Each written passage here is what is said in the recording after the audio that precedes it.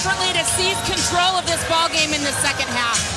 We just had to play aggressive. They were outworking us in the first half. That's inexcusable at home when you have an opportunity to go up 2-1. So the coaches are firing us at halftime, and we just had to come out and play harder than them.